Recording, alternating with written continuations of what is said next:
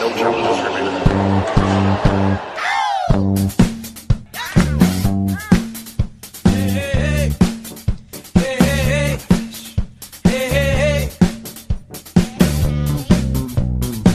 Welcome to episode 70 of No Challenges Remaining, live from Charleston, South Carolina. I'm Ben Rothenberg. Joining me, nodding along, is my dear friend Courtney DeWin. Happy Charleston, Courtney. Happy Charleston. Always a fun stop on the tour, I think. We've been here for now 3 years in a row, I think, together. It's each of our third time before coming here. It's a different sort of tournament. It's a definitely lower key one than I think pretty much all the ones we do together, at least. It's a slow, southern tournament. It's a nice, comforting, genteel drawl to it, which I think is very comforting. I think a lot of the players enjoy, especially after Miami. Me being in Miami, it's a nice cure for Miami. It's a much more approachable pace of life for me, anyway. No, absolutely. I always say, and I think I've said it the last 3 years running, the first time that I go on site, the very first day of just walking through the gates and just being like, I wish every WTA tournament was like Charleston. Explain. It's just, obviously joint tournaments are their whole different beast, and especially premier mandatory tournaments as well. But with respect to just kind of the Premier 5 tier, which Charleston is one. Charleston's just Premier. I cannot. Okay, can I just go on a quick tangent right here and Here's just what say, I don't get. Here's my version. Here's Courtney's version of Mary Carrillo's fun little game that she played on Tennis Channel called "Here's What I Don't Get." WTA, you need to fix this whole Premier Mandatory, Premier 5, Premier International mumbo jumbo. It was so much easier to follow when we had Tier 1, 2, 3, 4, and now it's I think even last week. When Lindsay Davenport was commentating, she just came out and flat out admitted, I don't understand how the tournaments are grouped or which ones are which. And I read about them all the time, and outside of knowing and vaguely knowing, I think you, Ben, had to correct me last week about a tournament where I was like, wait, which one's Premier Mandatory? Because I forgot that, Rome is not a Premier Mandatory, but Madrid is. Right. Because in my head, that's just not right. But yeah, it's confusing. So fix it, WTA. I think it's horrible from a branding perspective. I think the ATP did it the right way in terms of having Masters, 500s, and 250s. It's clean, it's clear, it says in the name, It has meaning to the name. 500 means something. You win it, you get 500 points.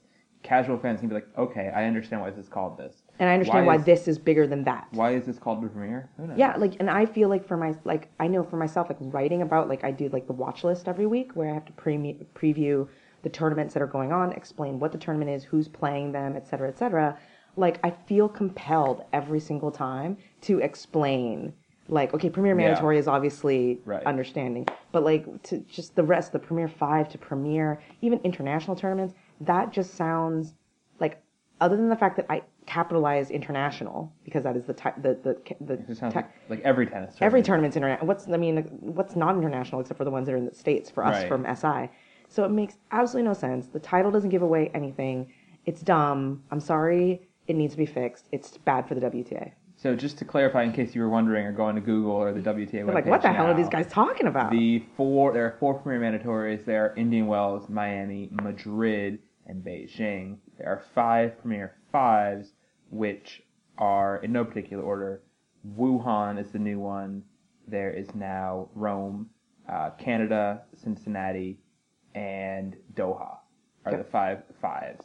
But then again, how are you supposed to know that? At least, or just merge them. The ATP doesn't have 9 Masters. Just call them Masters, because people call it that anyway. Right. Someone asked Serena what it meant in Miami to win a Masters, and they're referring to this, to Miami. That's fine. Yeah, no, it absolutely. Just, I don't know if you want to adopt, but when you say for the guys, right? Oh, Rafa and Novak now hold all 9 Masters tournaments. It's oh, that sounds amazing. Yeah. And then for WTA, it's what does it mean to obviously there's only 4 mandatories, but we don't really. WTA doesn't really have the equivalent. No. And even though there are certain accomplishments that are great, it just becomes a really difficult thing to if somebody wins all 5 of the Premier 5s, that's kind of a big deal. Yeah. But does anybody really, unless you're a total WTA head, understand the significance of that. That's not a mandatory. Right. Like, you feel like if you explained it, you'd have to be like, okay, but that doesn't mean, like, somebody would be like, oh, but they didn't win Indian Wells. No, but that's a Premier Mandatory. I'm talking about the Premier Fives. Oh, what do you mean Premier Fives? Well, there are these 5 tournaments. Well, what about New Haven? Okay, that's a Premier tournament. Wait, but you just said it's who's on first, and it's dumb, and it's not comedic, and it's not funny. Fix it, WTA. And a lot of the players refer to them by their prize money levels when they're talking about them casually, because that's, especially ones who grew up doing challengers. This is a bit of a tangent we weren't intending on. But if you grew up playing like 25s, like a 50K, then you go to play 100K maybe, and then you move to an international, which is like, used to be a 220, I think now it's a 235 or 240, something like that. You go, I'm going to go play a 220 next week, and then I'll play like a 670 or whatever, Charleston or something like that. Yeah, so just put some number on it, make it work, clean it up. Yeah. Because this is a Premier, which under all the old system is going to be a tier 2, roughly, but nothing about Premier says, oh, it's pretty good, not all the way. Yep.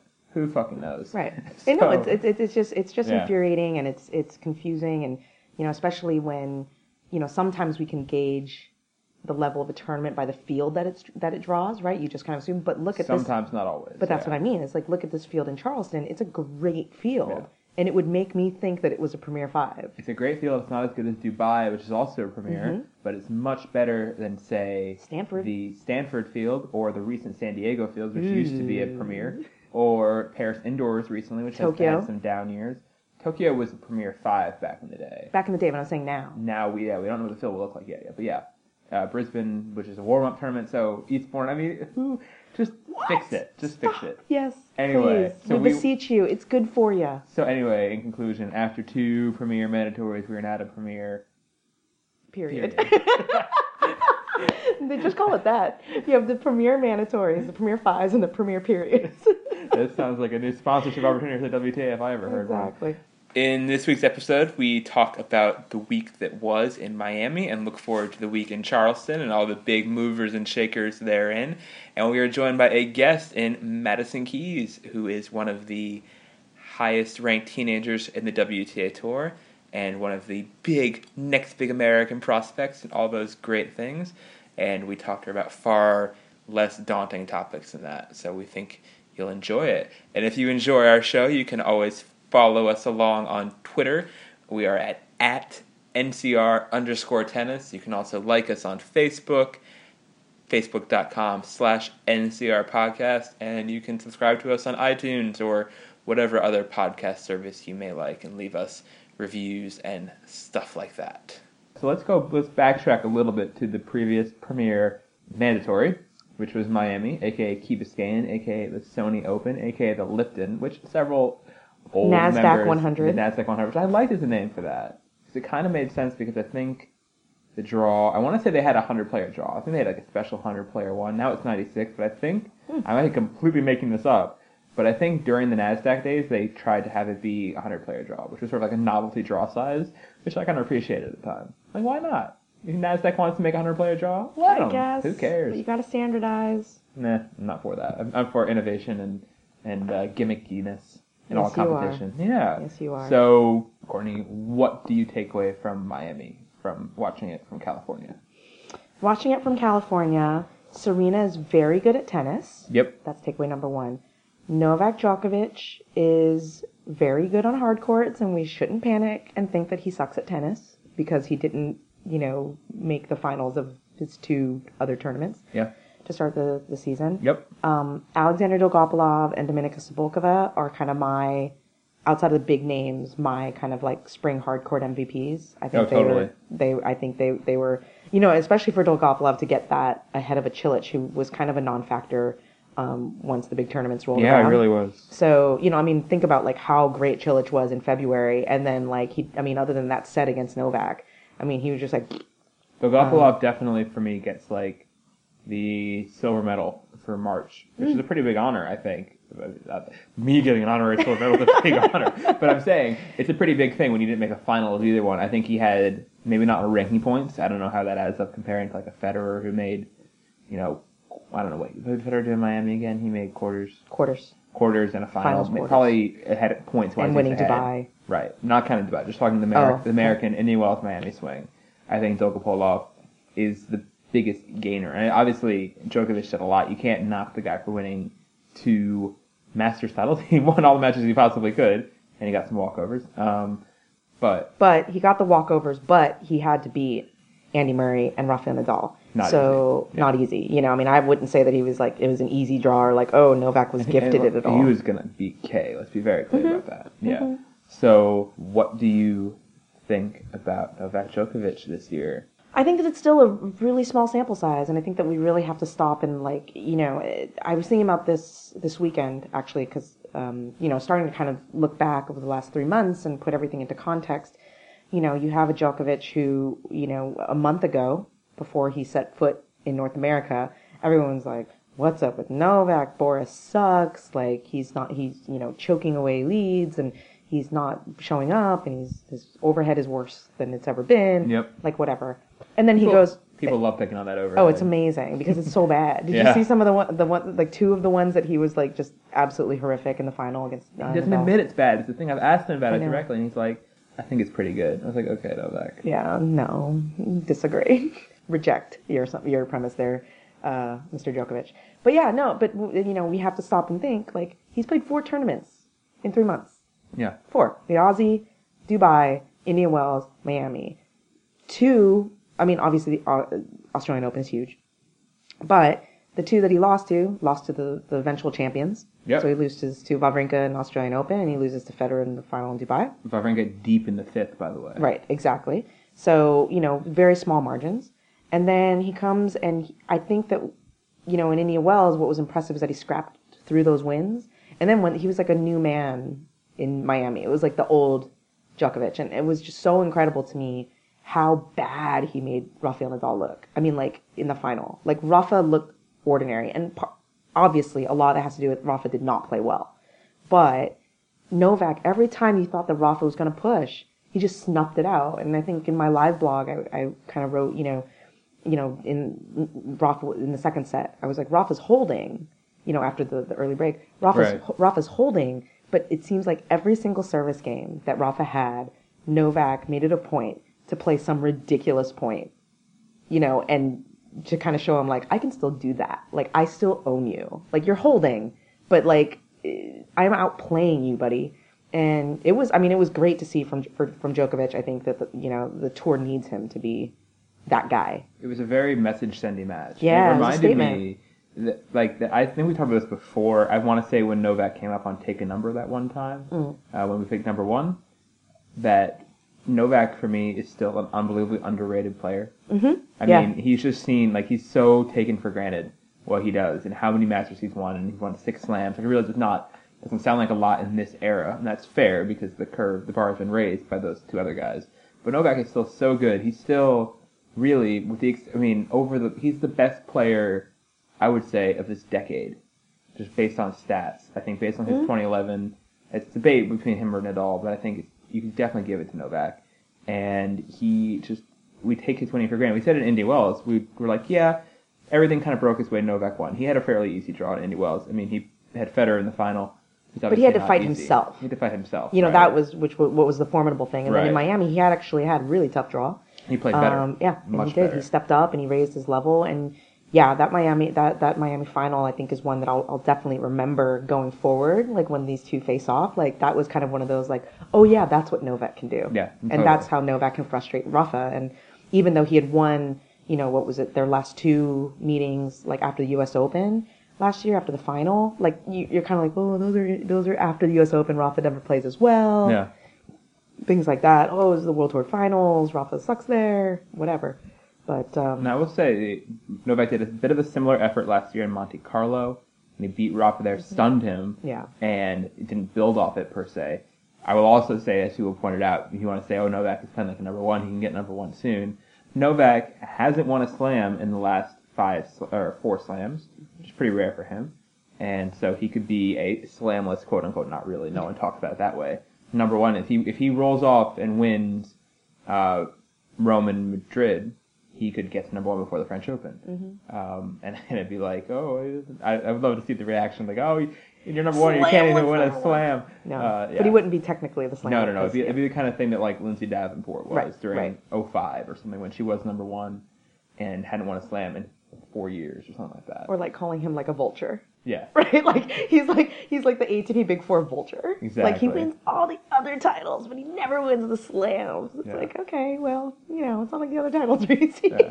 No, but I just think in general, just watching sort of Novak, and this is not to slight the other people, but I will say, watching Novak, especially in Miami, the way the media areas are set up and this arena is kind of like a bit of a fortress, and the rest of the grounds are sort of all feeding into it. You Yeah. can get it at all sides. Yeah. And to see him interact with the people at the perimeter of that, he was so good with the fans the entire time, like signing people's things through the fence and stuff, and going out of his way, like walking back into the crowd to get some other part of the crowd and stuff. I think Novak's always been good at He's that. always been really, really good at that, and I realize Again, that's very not a be-all, underrated. end-all. Yeah, exactly. Because you have like Rafa and like Federer, and everybody talks about, they're so great with fans, but Novak is so good. Novak is Because he smiles, and he's like, and he's like genuine, yeah.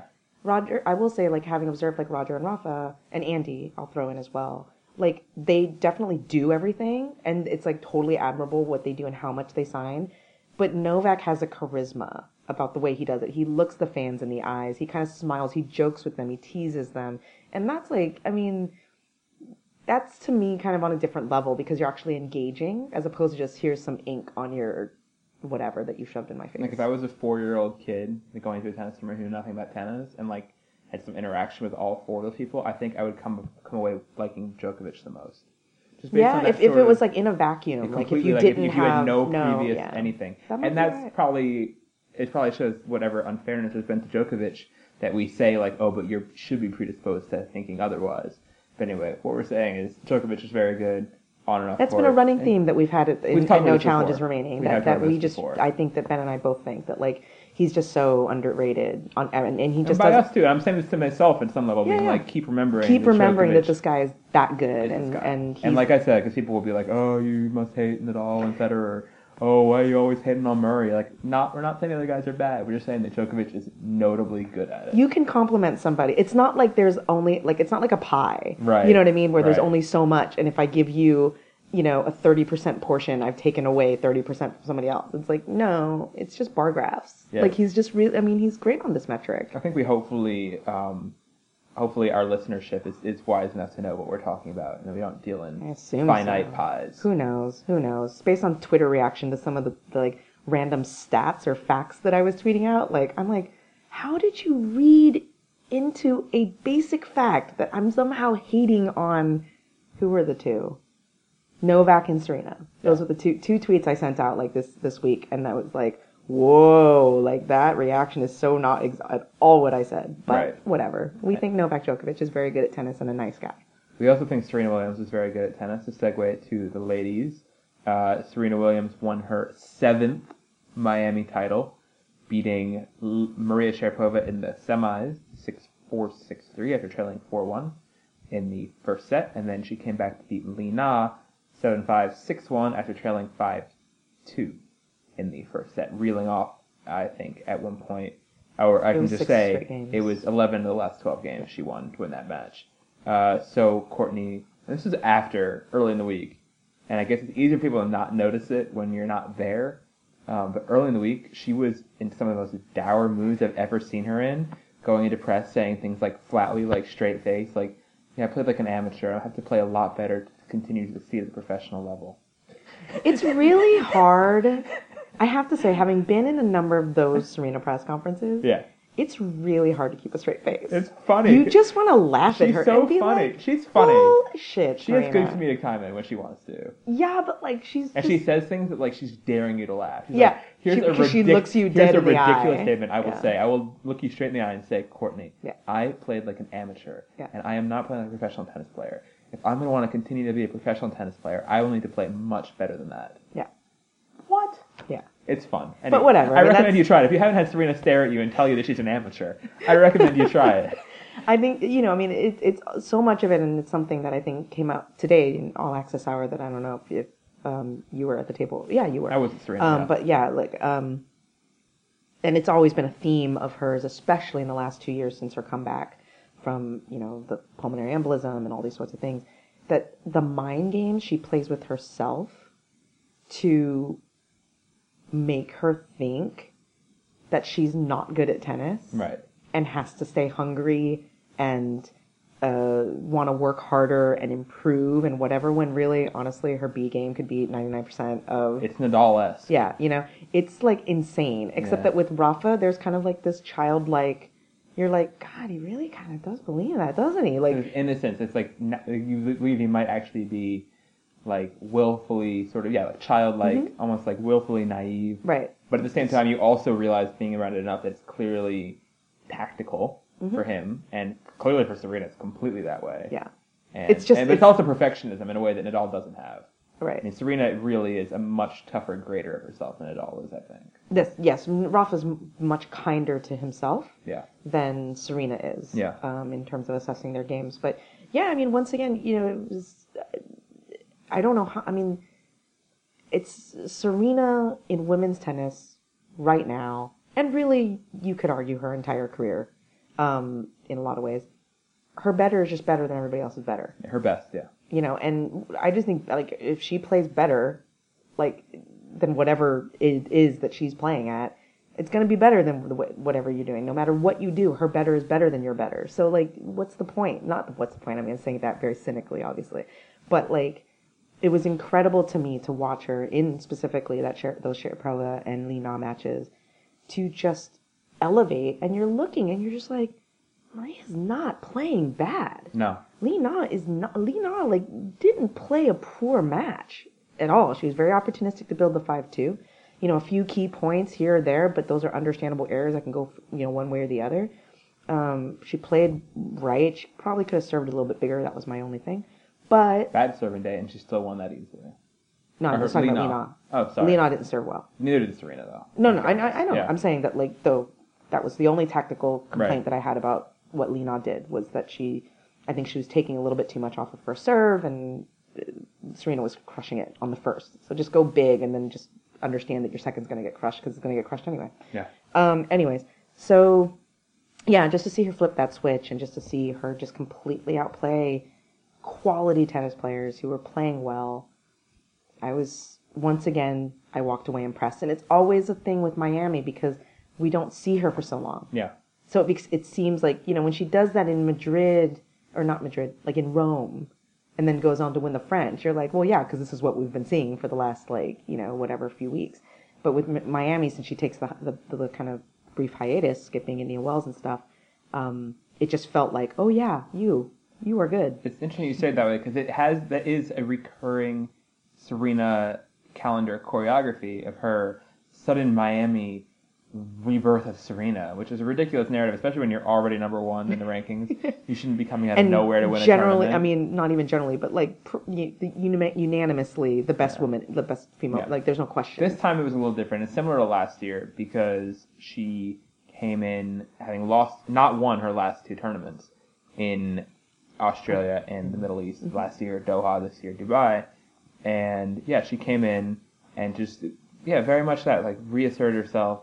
And past years, before 2012, she hadn't transitioned that to the clay well. She hadn't been a consistent clay performer. The last 2 years she has been. She's defending champion twice over at Rome and Madrid. So we'll see how she continues that, and if she can keep up that sort of clay consistency and the whole winning 10 titles thing she did last year. Is that fair to expect? Probably not. Just because I don't expect her to play that many if she keeps winning. I mean, I think at some point she's turning 33 this year. I think at some point she's got to start scheduling a little more selectively for how many matches. What does that she mean to you? plays. Like, what tournaments does she knock out? Like Stanford?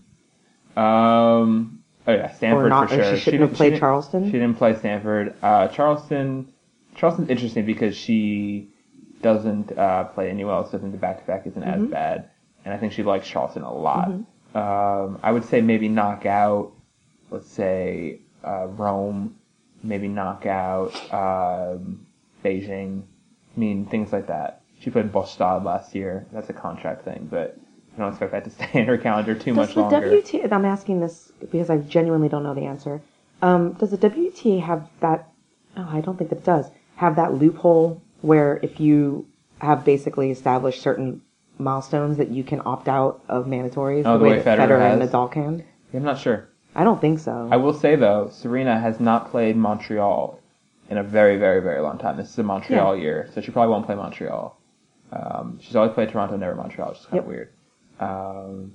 So we'll see how she does anyway. That'll be a over a long running thing. But in the meantime, Serena said, "Hello, remember me? I'm still the best.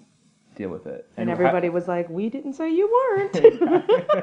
Like, I don't know why you feel like you have a chip on your shoulder. We're all kind of like not worshiping at your feet, but I mean, I think everybody's just kind of like, you're the number one, dude, Yeah. and no one's questioning that, and and especially right now with Azarenka out injured. I mean, kind of, Miami not to have Vika there. I mean, did it feel different? I mean, I thought about it a little bit during like the Sharapova and Lena matches. That, I mean, maybe it really is shaping out to be that the only one that seems to be able to challenge Serena is Vika. Right now, and right now Vika is so down. I do think there was some optimism from people, observers, fans, everybody that Serena versus Lena was going to be a cool, exciting match, and it was until Serena flipped into her A game. But even then, she flipped into her A game, and it became like almost kind of like what happens when Federer dominates in that way, where it's like it's still fun to watch. It's still fun to watch. Exactly. You know what I mean? Like, we've talked about this before. Players who dominate, and you're just like, oh, this is horrible. Like, this is actually not very fun to watch at all. I think that's why I think the women's final was definitely better than the men's final. Not just in terms of like dramatic tension, and at least both players were playing well. One was just remarkably better than the other. So we're jumping into the studio again just one day later for an addendum, because tonight Serena Williams lost for just the 5th time in the last 12 months to Jana Šepelova of Slovakia. Ranked number 78, 20-year-old. Who I'm pretty sure I had never seen play before. I think that's right. Is it embarrassing to admit that? I don't think that I've ever seen her play before. Seen her name in draws. Yes. I'm familiar. Like, I would know. But yeah. I even kind of knew what she looked like. I knew she looked like she was like a little kid. Okay. But yeah, I did not know much about her, and she went out there, raced out to a 5-love lead over Serena while we were still out at Jankovic Petkovic versus Hubert Raymond doubles, which was really cool. Which was amazing. Which was pretty great. And then we were like, oh wow, 5-love. Serena, Courtney, you're not Serena, you're Courtney. I am not the one. You get that a lot though. I do. We look a lot alike. People are always like, oh my god, are you Serena? We look a lot alike. Our demeanor's quite similar, and I wear a lot of Nike. Sometimes Courtney will, if a kid comes up to her and it's like, Serena, will you sign this? Courtney will just sign it, Serena, because she's about making dreams come true. I'm about inspiring generations. Courtney, even when it was Love 5 though, we were talking, and you were pretty sure Serena was not only going to win, but win that set. And she came close. She reeled off 4 straight games to get back to 4-5, had break point to get to 5-all. But just the finish on these escapes wasn't there tonight for her, and she lost. She did. And what does this loss, first of all, how, I said it was shocking in tweets, and people were like, it wasn't shocking because she was hurt. No. It had it's nothing to do with the injury. It had nothing to do with the injury, the extenuating circumstances. Because if you had told us at 5 p.m. that Serena's going to lose to Jana Šepelova, we would have been shocked. If you were to tell that to Jana Šepelova, she would have been shocked. Yeah. The youngster came into press and kind of was very candid and said, I had no belief that I was going to win this match going into it. I built my 5-love lead, and I was like, huh?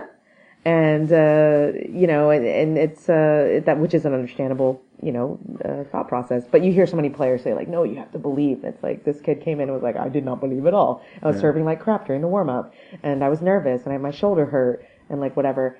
But, is it a shocking loss? Of course it's a shocking loss. I don't think that you go from spending so much time and really extolling the virtues of Serena Williams and really understanding how much she's done over the last 2 years and the consistency. I mean, let's not forget, she lost 4 matches last year. And 4 matches the year before that, too. Yeah. I mean, like, she does not lose often. She definitely doesn't lose often to somebody ranked outside of the top 50, let alone top 30. Yeah.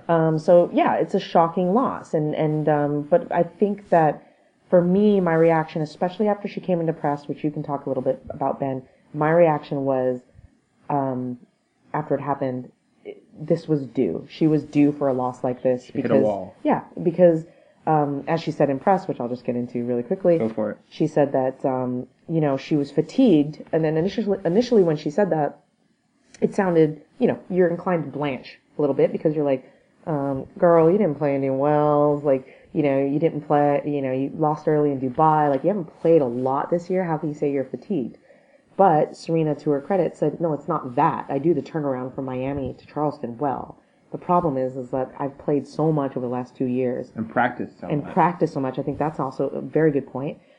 Just all the training that she was just, I mean, the words that she used was like, I was dead, I'm fatigued, and effectively she hit the wall. And that is so understandable. And I have been waiting for her to say that for the last 6 months, because given what she's done through the 2012 season after she lost to Rosano, number 111, which was her first worst loss from this. Yeah. At the French Open.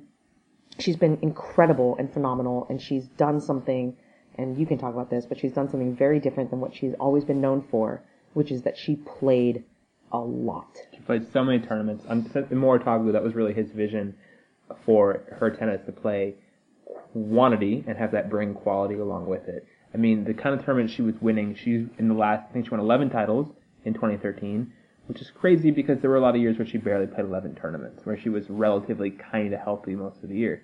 She is doing things like going and to doing Bastad. to Bastad, to put the effort in to pull off something like a Rome-Madrid double. To win the Olympics and then fly to Stanford. And win Stanford. I mean, it's not just like the quantity of matches, but these long stretches. Yeah. Where she was playing like back to back to back to back tournaments, major tournaments, big tournaments, and winning. Ben knows that I spent a lot of time this evening counting up matches and things, but since the beginning of 2012, 149 matches and 20 titles. That's a lot. That's a lot. A lot of stuff. So, this was due to catch up to her. Agreed. The question is, was this a one-time wall and she gets off the wall? How does she, now that she's sort of reached her limit, she's found her limit, and there's some school of thought that says, you got to work as hard as you can to find out where that limit is, and why sell yourself short, and then dial it back, which I think Moritagu had been sort of searching for that limit in his philosophy towards this. Now that the limit has been found, how does Serena adjust? I'm guessing she's not going to play Fed Cup next week, even though she said in All Access that she was planning to do it. I am guessing she'll probably play Rome, Madrid, and the French. I'm sure she'll play the French, but Rome and Madrid probably both still on the table, defending both. We'll see. If she wins Madrid, maybe she doesn't play Rome. Something like that. Yeah. So we'll see, but obviously winning Madrid is a big step, considering that she has not won the majority of her tournaments this year, which is a rare thing for Serena recently. No, definitely. And, I'm definitely of the camp of, I feel a bit of kind of sympathy, empathy, understanding of where she is right now. And I do think there are a lot of times where Serena is kind of falsely positive or falsely spin doctors out of control, where she spins horrible losses into like, no, but I feel really good about my game, and this loss is really good for me. And you're kind of like rolling your eyes. This one I think that, she came to Charleston. She owned this one. She owned this one, and I think that she came to Charleston, she played the match, she didn't tank it. I think that she really just couldn't find the solutions. She was trying different things. And Sepulova, let's be clear, played a great match. She stayed with it. She had her game plan. Once Serena kind of came up a little limp on her leg, she was hitting great drop shots and kind of hitting passing shots and lobs, making Serena move. So she was solid. But, I hear people kind of say like, oh, why don't you give credit to Sepulova?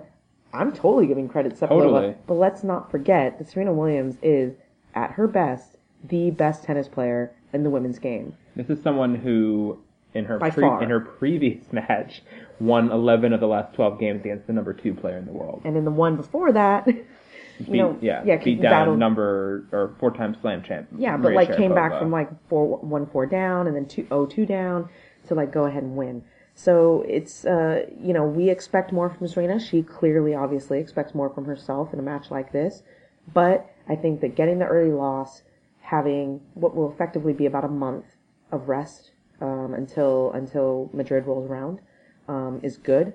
And I don't think that it's spin, but think about it this way: a rested and remotivated Serena, theoretically, because the French Open is coming up. Yeah. She wants to defend it. A rested and remotivated Serena hitting the clay court season in a month, that's a worrisome prospect. So looking forward past the next season, I would be surprised if in 2015, sounds really far away, if she did something like play Dubai.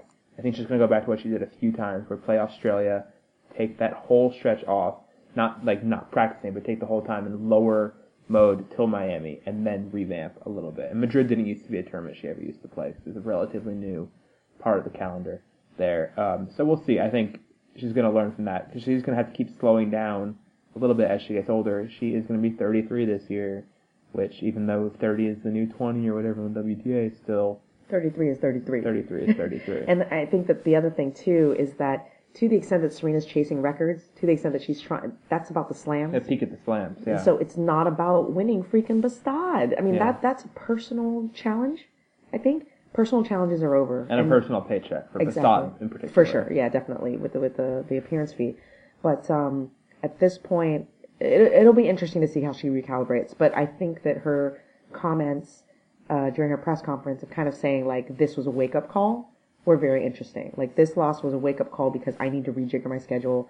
You know, training is obviously really important, but She breaks... needs a rest. Yeah, no, I mean, she needs to rejigger her schedule. That seemed to be where her head was at after the match. And so, Grant, I mean, she was into the press conference about 3 minutes after the match ended. So she was definitely already thinking all this going into this tournament. And she said she was tired in Miami, which is, again, a worrisome prospect because of what she did in the semifinals and finals, and obviously winning her 7th title there. But in the long run, I think this is good for her. I think that it's too early to judge what it means until we see what she does on the clay and on grass. So, Courtney, we talked a bunch about the champions of Miami who lifted the trophy, which, knock knock, Indian Wells, is liftable in Miami.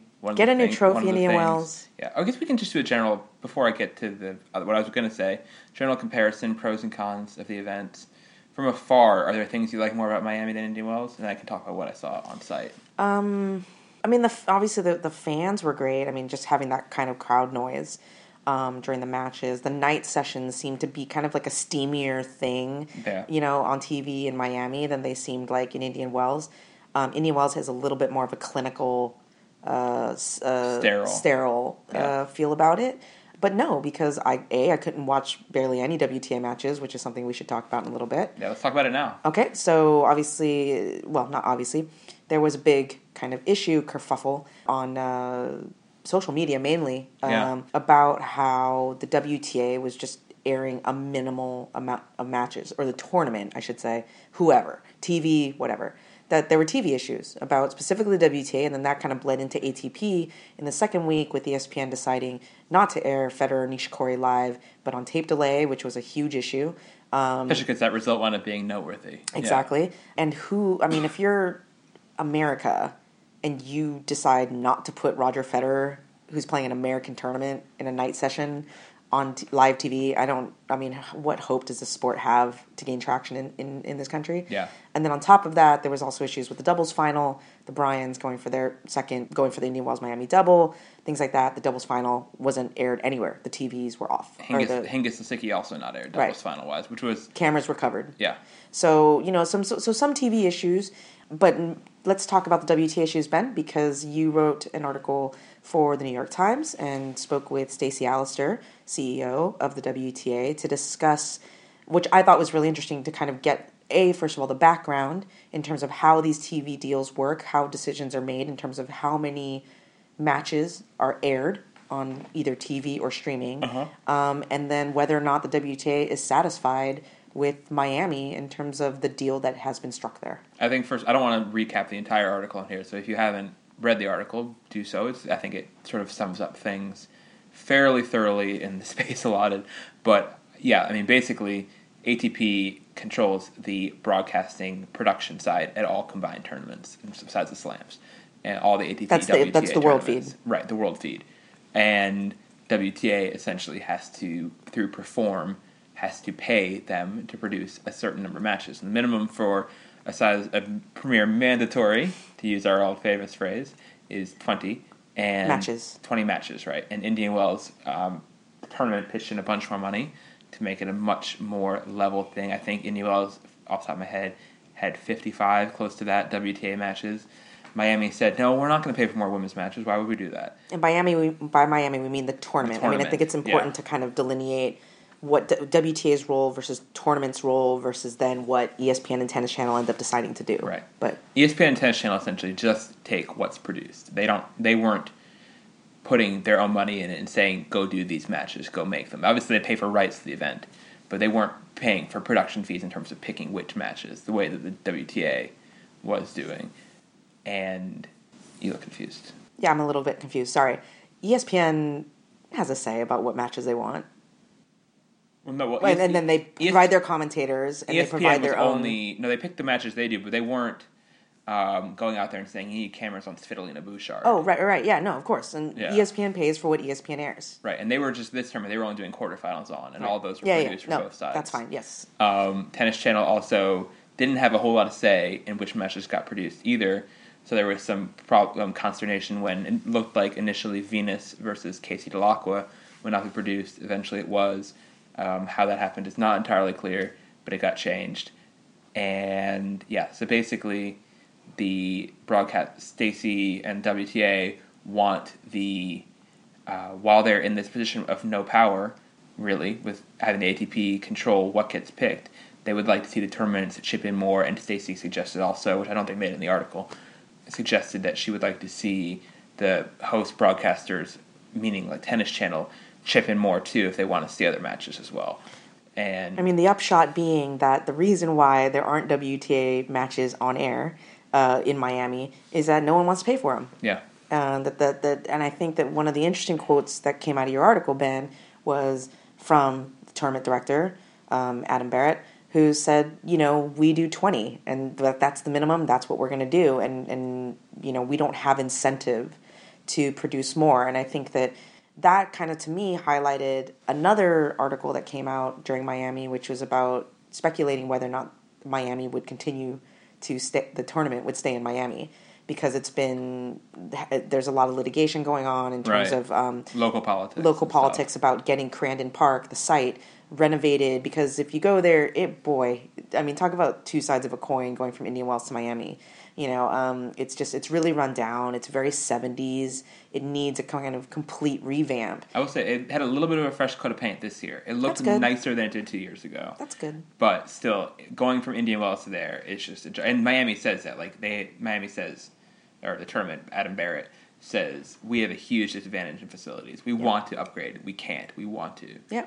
And they say it's not a money issue for them on the facilities. It's just a politics issue. Yeah, no, and that's brutal. I mean, you look at like the Sony Open. It just has been surpassed by tournaments like Shanghai from the guys' side and the Masters side. Indian Wells, Madrid. A lot of the other Masters joints have kind of left it in the dust. I mean, Serena made $787,000 winning the Sony Open, and Flavia Pennetta made $1 million winning Indian Wells, and that's just because Indian Wells is just like, fuck you. Yeah. We're gonna. And that coincides with the TV deals. That's just Larry Ellison and Indian Wells saying, you know what, we have no idea whether or not we get an actual return on investment or not on producing 50 plus WTA matches. We don't care. This is how a tournament should be run. And because they're able to make those decisions that are not tied necessarily to market, like, it just makes everybody else look bad, specifically Miami. Because they're right up against each other. Exactly. I mean, yeah, it's unlucky scheduling for Miami on that sense, because if they were paired with someone like Cincy, they would not feel quite as dwarfed. Yeah. Really. But Miami, going back to the previous point, I think we covered the TV stuff there, but Miami does have the crowd as a huge advantage. I really cannot overstate how much better I think the Miami crowd is than the Indian Wells crowd. It's really diverse. It's much younger. It's very loud. It's very passionate. There were like 1,000 people there for the end of Venus versus Sibylkova, which was after midnight, which is a lot of people after midnight, and they were loud. Yeah. Like, every single person there was making a lot of noise. The volume, the passion for that was there. And in Indian Wells, a lot of times, you feel like you're playing in the desert, and there are some observers. Yeah, occasionally. Indian Wells always has this sense of, like, entertain me. Yeah. Like, that's the mentality from the Attachment crowd. from the Yeah, product, exactly. yeah. It's like, I've paid my ticket, I'm sitting here. Kind of like the scene that's coming to mind is like Gladiator. Yeah. You know what I mean? Like, go kill yourselves, and I'm going to sit here and eat grapes, and Yeah. and I want to be entertained. I'm gonna sit here and eat. and I will Nobu. and I will I will offer a soft applause when something of marginal importance happens. Unless John Isner makes the semis, and I'll get loud. And it gets America. But yeah, and I do think that I do sense that. I definitely do sense Yeah. that. But I mean, just going off one other observation about Indian Wells and Miami, one thing that they did both have in common. We had this entire North American swing, two of the biggest tournaments of the year. Was their signature match? The quality was not. Quality play was definitely not good in Indian Wells. Mm-hmm. I completely say that outright. I think the conditions there, players, and we've said It's this for tough. years, they just don't get used to it in time, and it's not conducive to really aesthetically pleasing tennis. I do think there were some matches in Miami that were good. Like, the one that pops out to me is Venus Sibylkova. At least the second two sets. Yeah, no, that was a great match. That was a great match, That a great was battle. great. But Also, I think Tomic Nieminen will go down in the record books. No, maybe not. Sarcasmo. To just touch on that briefly, Sure. Bernard Tomic set a record for the shortest. It's harsh to Nieminen because he should be the one getting the record for winning fastest of all time. But it goes to Tomic, who was the fastest ever loser, losing a complete match 6-0, 6-1 in 28 minutes, 20 seconds. I remember one time when I was playing a tournament when I was 13 or 14, and I was not good, let's be clear. And I lost 6-0, 6-0 in 29 minutes, and I thought that was terrible, because I'd never seen a match last 29 minutes, and that's without, like, sitting down on changeovers or anything, but it is with getting your own balls and stuff. And I was bad, and this kid was good, and I was terrible. But yeah, I lasted longer than Bernard Tomic playing a regulation match in front of hundreds of spectators. What do you make of the latest stop on the rail line that is the tank engine? I mean, I think on one hand, I think that it's an unfair to lump this in with all of his tank jobs. Okay. I think that's, he's coming This off was a tank double. job, though. Let me explain. He's coming off of double hip surgery. It's an IMG tournament. He is an IMG client. He, trains in Miami. It doesn't cost him, he was kind of already there anyway-ish, I do believe. He's in Sarasota. Maybe you go and you obviously I think most people will say clearly he was undercooked and he should have pulled out. I agree with that wholeheartedly. But I also do in the back of my mind think that there is an argument of like, okay, you take the court and you see how you do. And you play. But I think that the minute that he realized he could not compete to win this match, I think you do pull the ripcord because it's embarrassing. It's not unlike, with Vika. Like, I felt like, okay, take the court, play to see how you might feel. Against Lauren Davis. Lauren Davis and Indian Wells. But then once you realize, if you're sitting on a changeover telling your coach you're in fucking pain, you pull the ripcord. You're down 0-5. Yeah. You say, okay, I went out, I tried, pull the card. No one's going to really hate on you. If they do hate on you, you should know that you made the right choice anyway. Exactly. So with Tomic, it's like, yeah, it ended up being a complete tank job. I assume I didn't see, I saw match point. I didn't see the rest of it. I saw a few points of it. I talked to a lot of people who watched it. Yeah. And yeah, it was apparently a mess. And he just wasn't moving, and was bailing out of rallies midway through. Like, if the rally was going like 6-7 shots, he'd be like, whoop, into the fence. Yeah. Or something. And yeah, so anyway, Bernie B. Bernie. Probably not. He was ranked 73rd right now. I don't think it's worth spending too much time analyzing his first round loss in Miami. But yeah, it was a noteworthy match. The other match that probably not fair to lump in with it, they got a lot of people talking, was the Sloane Stephens match that happened in the third round against Caroline Wozniacki. Wozniacki, by the way, had a pretty solid Miami for herself. Caroline beat Sloane 6-1, 6-0, and then... Third round or fourth round? Third round. Okay. And then went on to beat Lapchenko by the same scoreline, I believe, next round. Courtney, what did you make of that match? And what does it say? What does Sloane take from a match where she only wins one game, considering who she has established herself to be at this point? Let the record reflect that I am just shrugging. She is shrugging. Okay, I think I can verify that.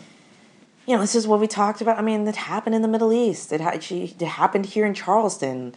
last year when she lost like whatever Love and 1 to Bethany, or Love and 2 maybe to Bethany. 2 in Love, yeah. 2 in Love. I mean, these matches happen with her. It's a problem. It's embarrassing to her as a competitive athlete to step on court and to put forth that poor of a performance, because it wasn't like Caroline was playing all that great. I mean, Caroline was playing well. Caroline but it played was, well. you know, and Sloane's never taken a set off Caroline. She's just a weird matchup that you don't think she should be at a disadvantage on, given her power, Sloane. Yeah. But she's now falls 0-4 to Caroline, hasn't come close really to really making it a match.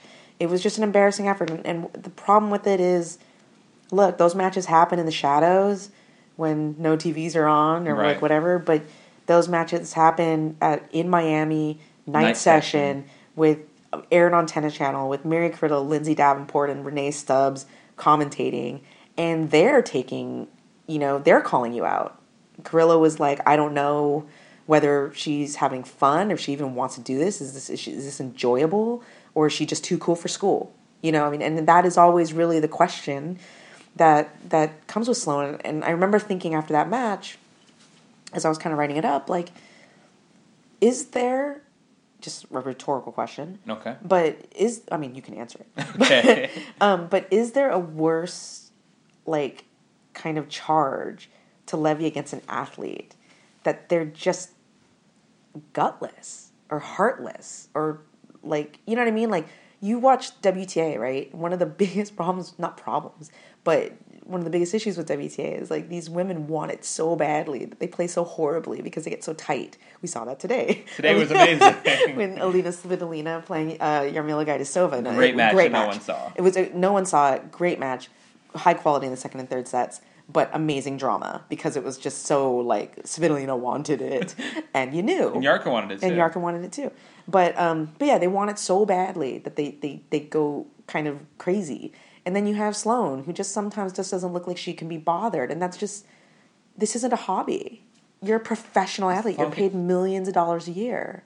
Sloane can get very passive looking on court, and she can get a little bit, yeah. I think what's interesting about Sloane, and she's obviously an unbelievably skilled athlete and player, and very fast. A lot of people say she's the fastest player in WTA Tour. Raw talent. It's amazing. She's not, at this point so far, and obviously she has a few big wins. This is not entirely a blanket statement, but she's not a great gamer all the time. She's like would be an unbelievable tennis player, like a tennis combine in terms of like skills contest, that kind of thing. She could do really well, but just in terms of the ability to compete and dig out matches, it's below where her physical skills are and her mental skills are. I mean, she's not always a bad point constructor of these things, but when she checks out, it can be bad. And what made this one different, like you said, it was the stage. The crowd was full for this match, and they were just like, what is going on here? There was like, and they were, unlike Indian Wells, I will say, they were positive the entire way. They were like, come on, Sloane, you can do it. You got this, Sloane. When she was like, clearly didn't got it. And just was in a tailspin. The crowd was very supportive. They were a much more positive, upbeat crowd.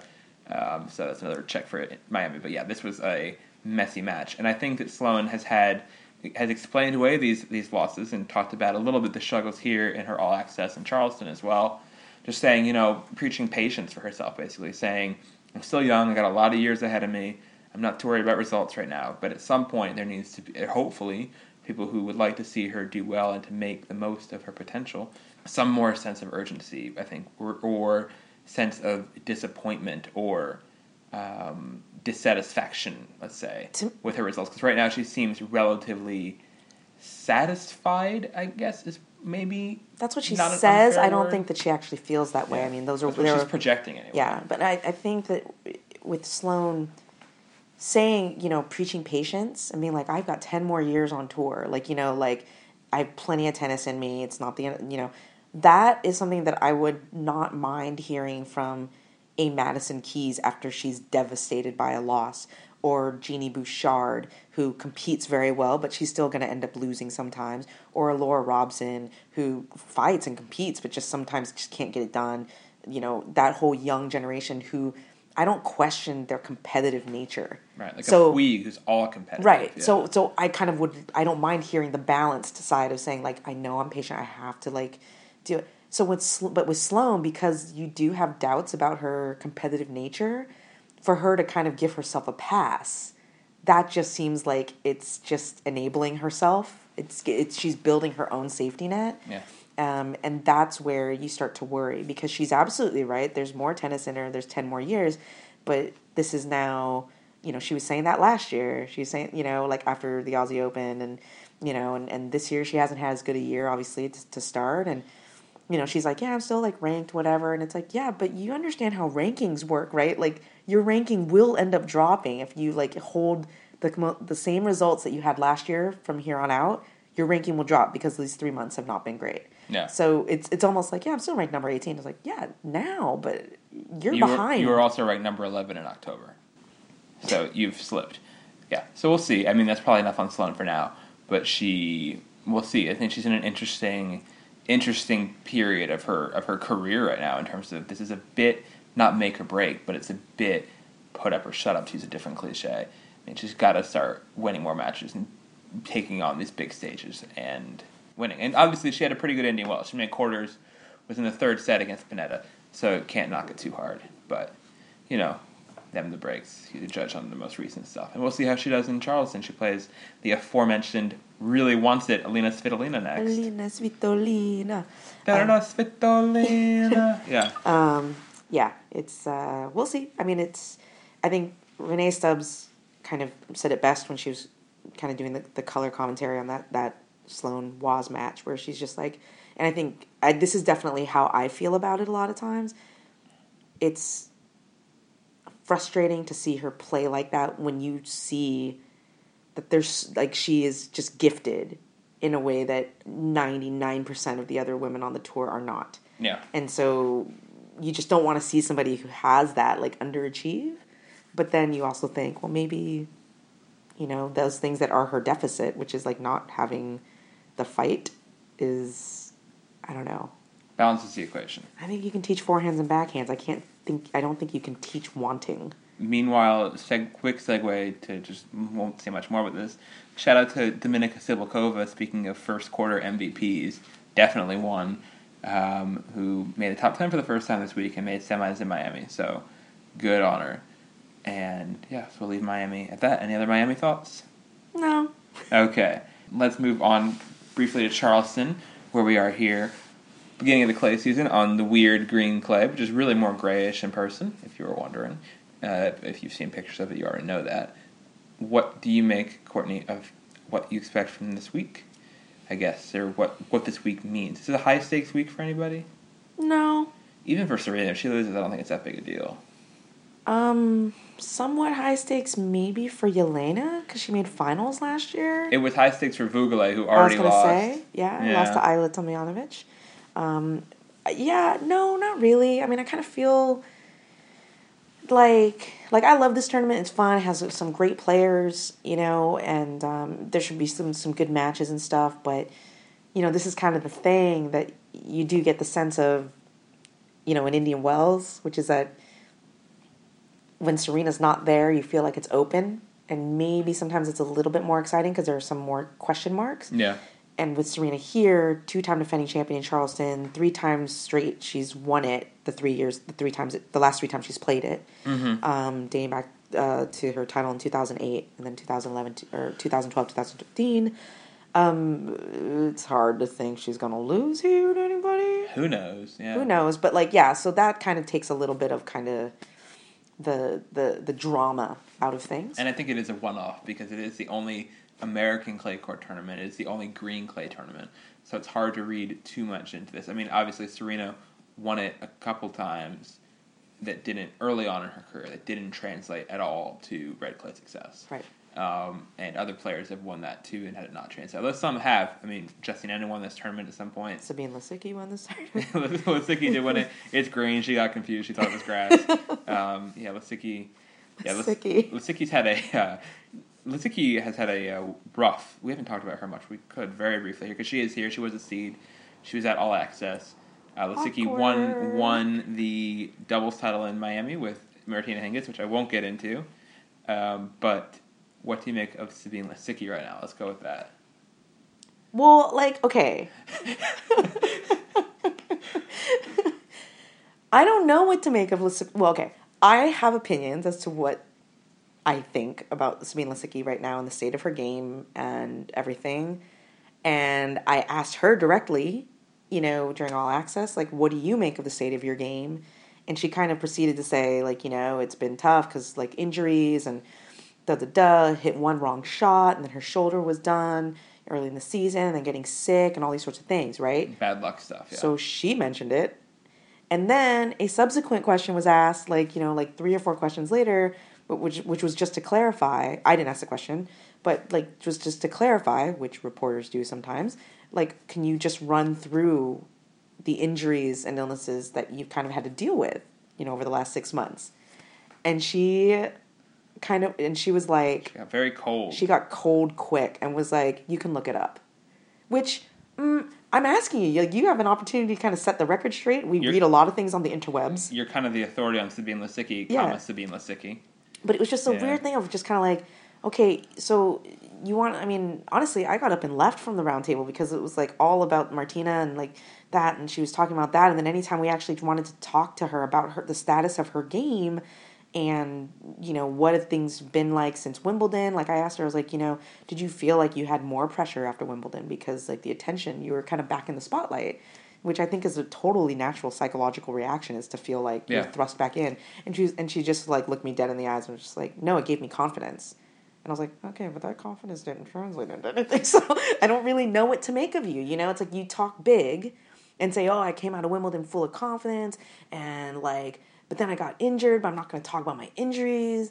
And she's always spinning things. It's just too much. I just was like, this is exhausting. I'm going to go talk to somebody else. Like, it just, I think I ended up making a phone call. Like, actually, I was like, that's how kind of fruitless it seemed, at least for me, and what I wanted to get from her, which was just, haven't talked to you in a while. Like, what's up with you? Like, Yes, I haven't talked to her all year. Yeah, Honestly, because she's been losing our lane tournaments. And I was never, and she always played, I was never at the doubles in Miami because she was always playing really early in the day.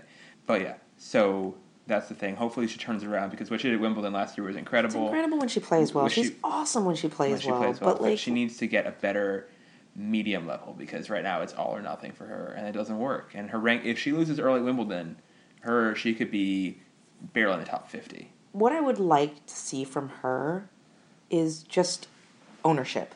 Yeah. Take ownership of the status of your situation. And I think that, like, one player who I think is very, in a lot of ways, similar to Lisicki, and who does take ownership, is Kvitova. Yeah. She absolutely takes ownership. Like, when she's playing well, she's playing well. And when she's injured and sick, she's injured and sick. And when she's not playing well, she's not playing well. And those are actually kind of the funniest, like, kind of dry, like, sarcastic. Petra is actually pretty funny. Yeah, she's fun. But yeah, like, she kind of owns herself. And you don't get the sense that she's being delusional. And I think that with Sabine, I don't know. It's very hard to kind of cut through a lot of the puffery and spinning to kind of get a proper understanding as to like what her mindset is, and her game at any stage right now. And it's frustrating because I love her game. I think she's just a great player, and I would love to see her in the top 10, but we'll see. So one player who we talked to here who was no puffery to speak of per se, or at least let's sarcastic put it puffery. No, nothing to really have to hack through to understand what she was coming from. As far as Madison Keys, who is the guest on this week's show. We're happy to have another guest. I think our first guest this year, how things have worked out. We have one save from anyone else, which we'll bring you later in the season. But Madison Keys we talked to today. Madison won today, 7-6, 7-6, and was in a very good mood. I think everyone will quickly find out when listening to this. And Courtney, what did you make of our chat with Madison, without giving too much away, I guess? What I liked about finally being able to get Madison on audio in a podcast form is that she is kind of one of my favorite players to interview, because there is this, she's a teenager. I mean, she still has that to her. There's a maturity as well. But she's incredibly good at banter. Yeah. Like, and kind of just like whatever you throw at her, it's the opposite of her game. It's like whatever, No. I know, but she says it. But like, whatever you throw at her, she just kind of like is adept with her wit. and humor and self-deprecation and sarcasm to kind of go with. So I really kind of enjoyed that. It was just kind of like an enjoyable, 10 minutes of just chat. It was fun. Yeah. It was fun. I think you'll get a sense of her personality a lot from this discussion. I think so too. I think it translates much better in audio than it does in print for her. She's definitely engaged on all sorts of topics. We talked a little bit about her agent, Max Eisenbud, and his influence on the game, so that might not be clear. If you don't know who he is, he's the agent of several top players, women's players, and yeah, so that was it. And we'll let Madison play us out as we say, night y'all from Charleston, and wish you a happy rest of the springtime. Happy April, you guys. It's April now. Timber! It's going down. Excited? I'm so excited. Very good. We like excitement. So thank you for joining us, Madison Keys. No problem. How's your life? My life is fantastic. My life is, last night, Petco and I were tearing up the dance floor. We've seen Did the you Vine. see? I saw- Yeah. We were going for a lot It's going longer. live on SI in Is about it? 5 minutes. Is it really? Mhm. Oh my goodness. I'm As so are all of your excited. photo booths. Oh, we looked gorgeous. Yes. Yes. There was one where I had a tiara on Oh and yeah, everything. it was nice Yeah. placement too. Did you have Right? to like? It was really It's good. digital. Yeah, So it was the- like, it started off really big and you had to make it super small and then you had to like position it on. So I think it turned out pretty well for all the stuff that we had to go through. You didn't bring your own tiara to the party? No, I didn't. I left it at home. Nice You to need to start Yeah. talking that. I know. I should just show up one day to press in my tiara. You should. On court. Elena Yankovic basically does. So. I mean, I think one day I'm going to. I'm just going to walk in with a tiara. Look, if Serena can walk in with Chip, and Venus can walk in with Harold, you can walk in with a tiara. I think props you're are right. important. I think I'm going to call Max and be like, hey, Max, can we look into getting me a tiara? Like a Nike tiara or like a separate sponsored tiara? I don't know. Could, Tiffany? Tiffany's could That'd do it. be good. Tiffany's Dang, could do you're it, a right? classy lady. Yeah, we're not doing Tiffany. Nike. No, we're going Tiffany or You didn't even go. Swarovski Yeah, I was or gonna say you something didn't like even go that. Swarovski. You No, went let's straight just for go Tiffany's. straight to Tiffany. Yeah. There you go. Impressive work. Yeah. Do you think? I mean, would Max flip out? I mean, how did you even? Let's get to this. Like, how did you even pair up with Max? Like, how did that? I mean, because I've talked to a bunch of different players, and everybody kind of talks about different ways that they kind of find their management company and things like that. Like, how do you settle on Mr. Eisenbud and become an Eisenbuddy? Who was that? You who I threw said out the that. Eisenbuddy name, and then I it kind like of coined it. I went- would just like to She say. did coin it Okay. originally. I stole it from her. Okay. But well, Everett Tennis Academy was an IMG academy, so Max was always just kind of coming in to see his other clients and things like that, and I mean, he was just always around, and he was always super friendly, and then when I turned, 13, 14 and was really thinking about going pro, he was just the one person that I felt really comfortable with. Right. So he was kind of like, hey, do you want to be signed? Yeah, cool. This is fun. Simple as that. Like, you weren't being chased and courted by other management companies. mean, I I think think- so. You would be. I think there was a couple, but at the same time I was 13. Right. Yeah. So I think it was more through my parents. Yeah. But there was definitely a couple of agencies that were there. But I just felt so comfortable with Max because I'd known him for 2-3 years already. Is it at all daunting, signing when you're 13, or does it feel normal at that point?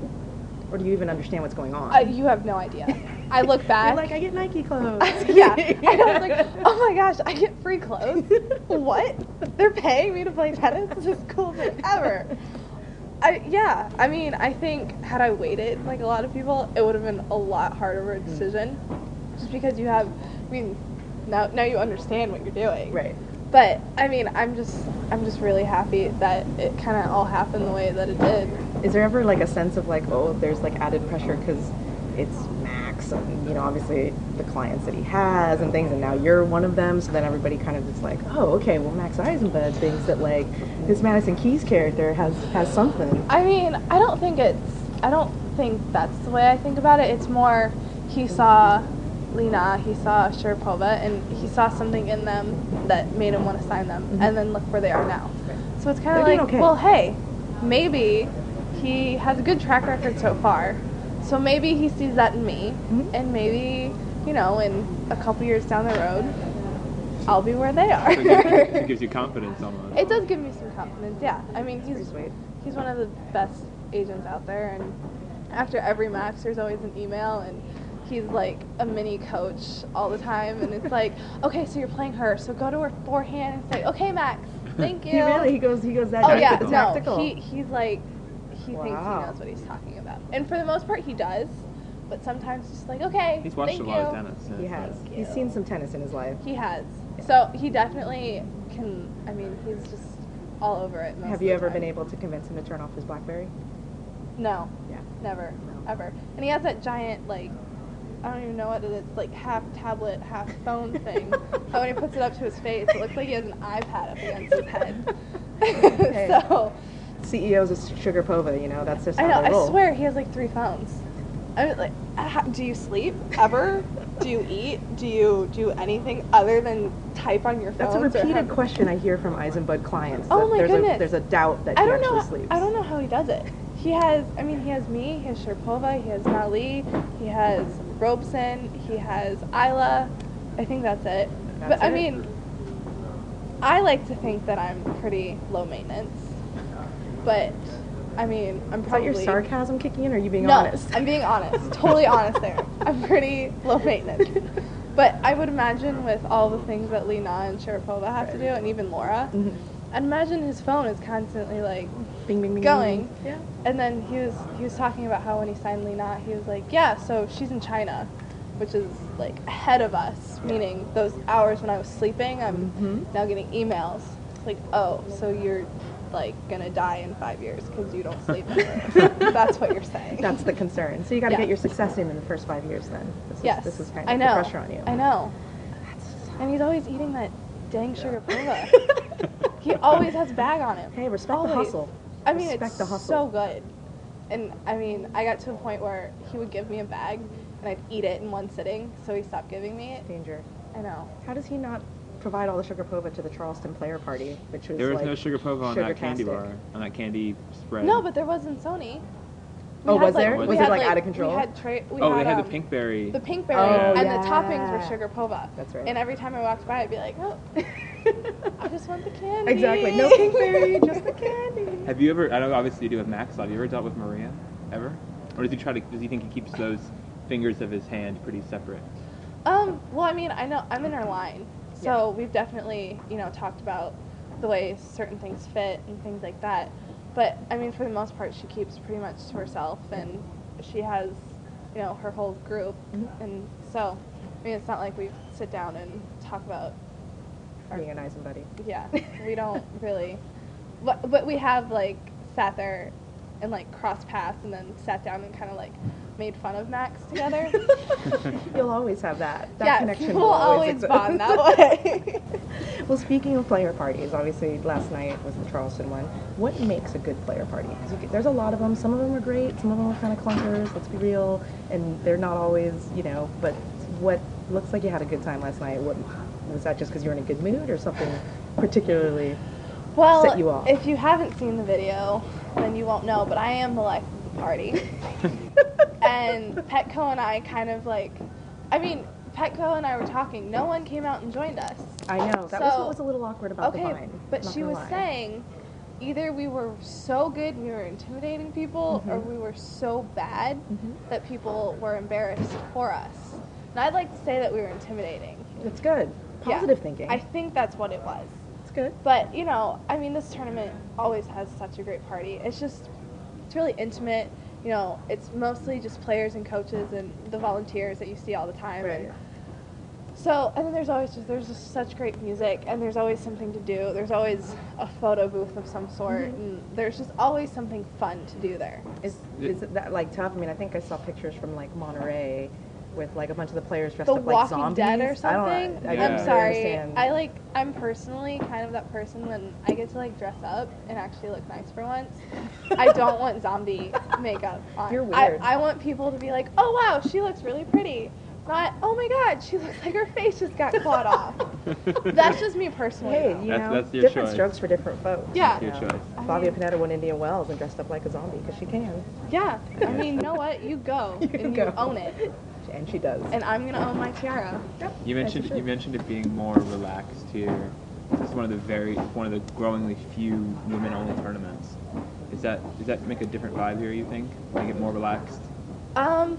Well, it's definitely nice because we don't have to fight with the boys over the courts. Yeah. That's Or nice practice for courts, once. you mean? Yes. Yeah.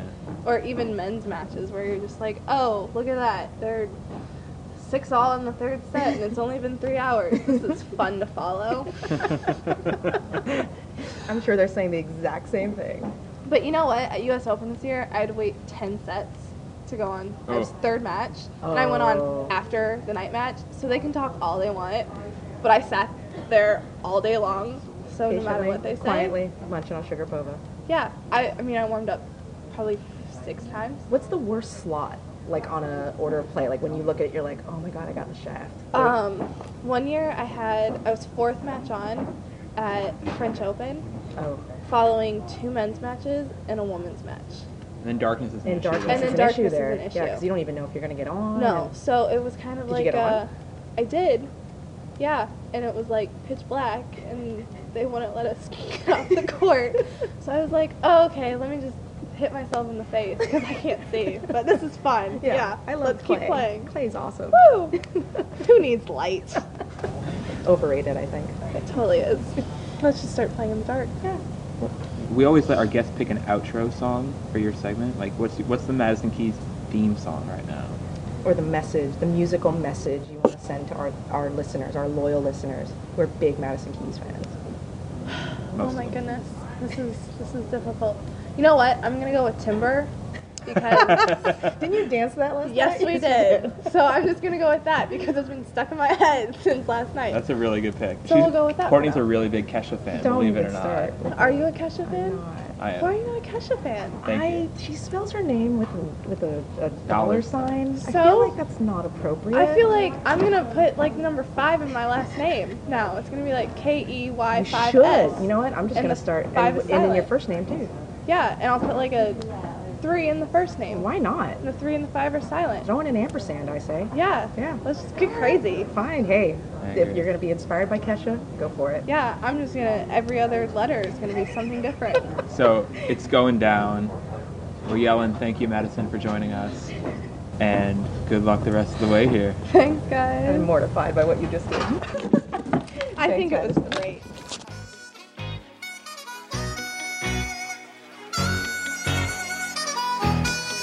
It's going down. I'm yelling timber.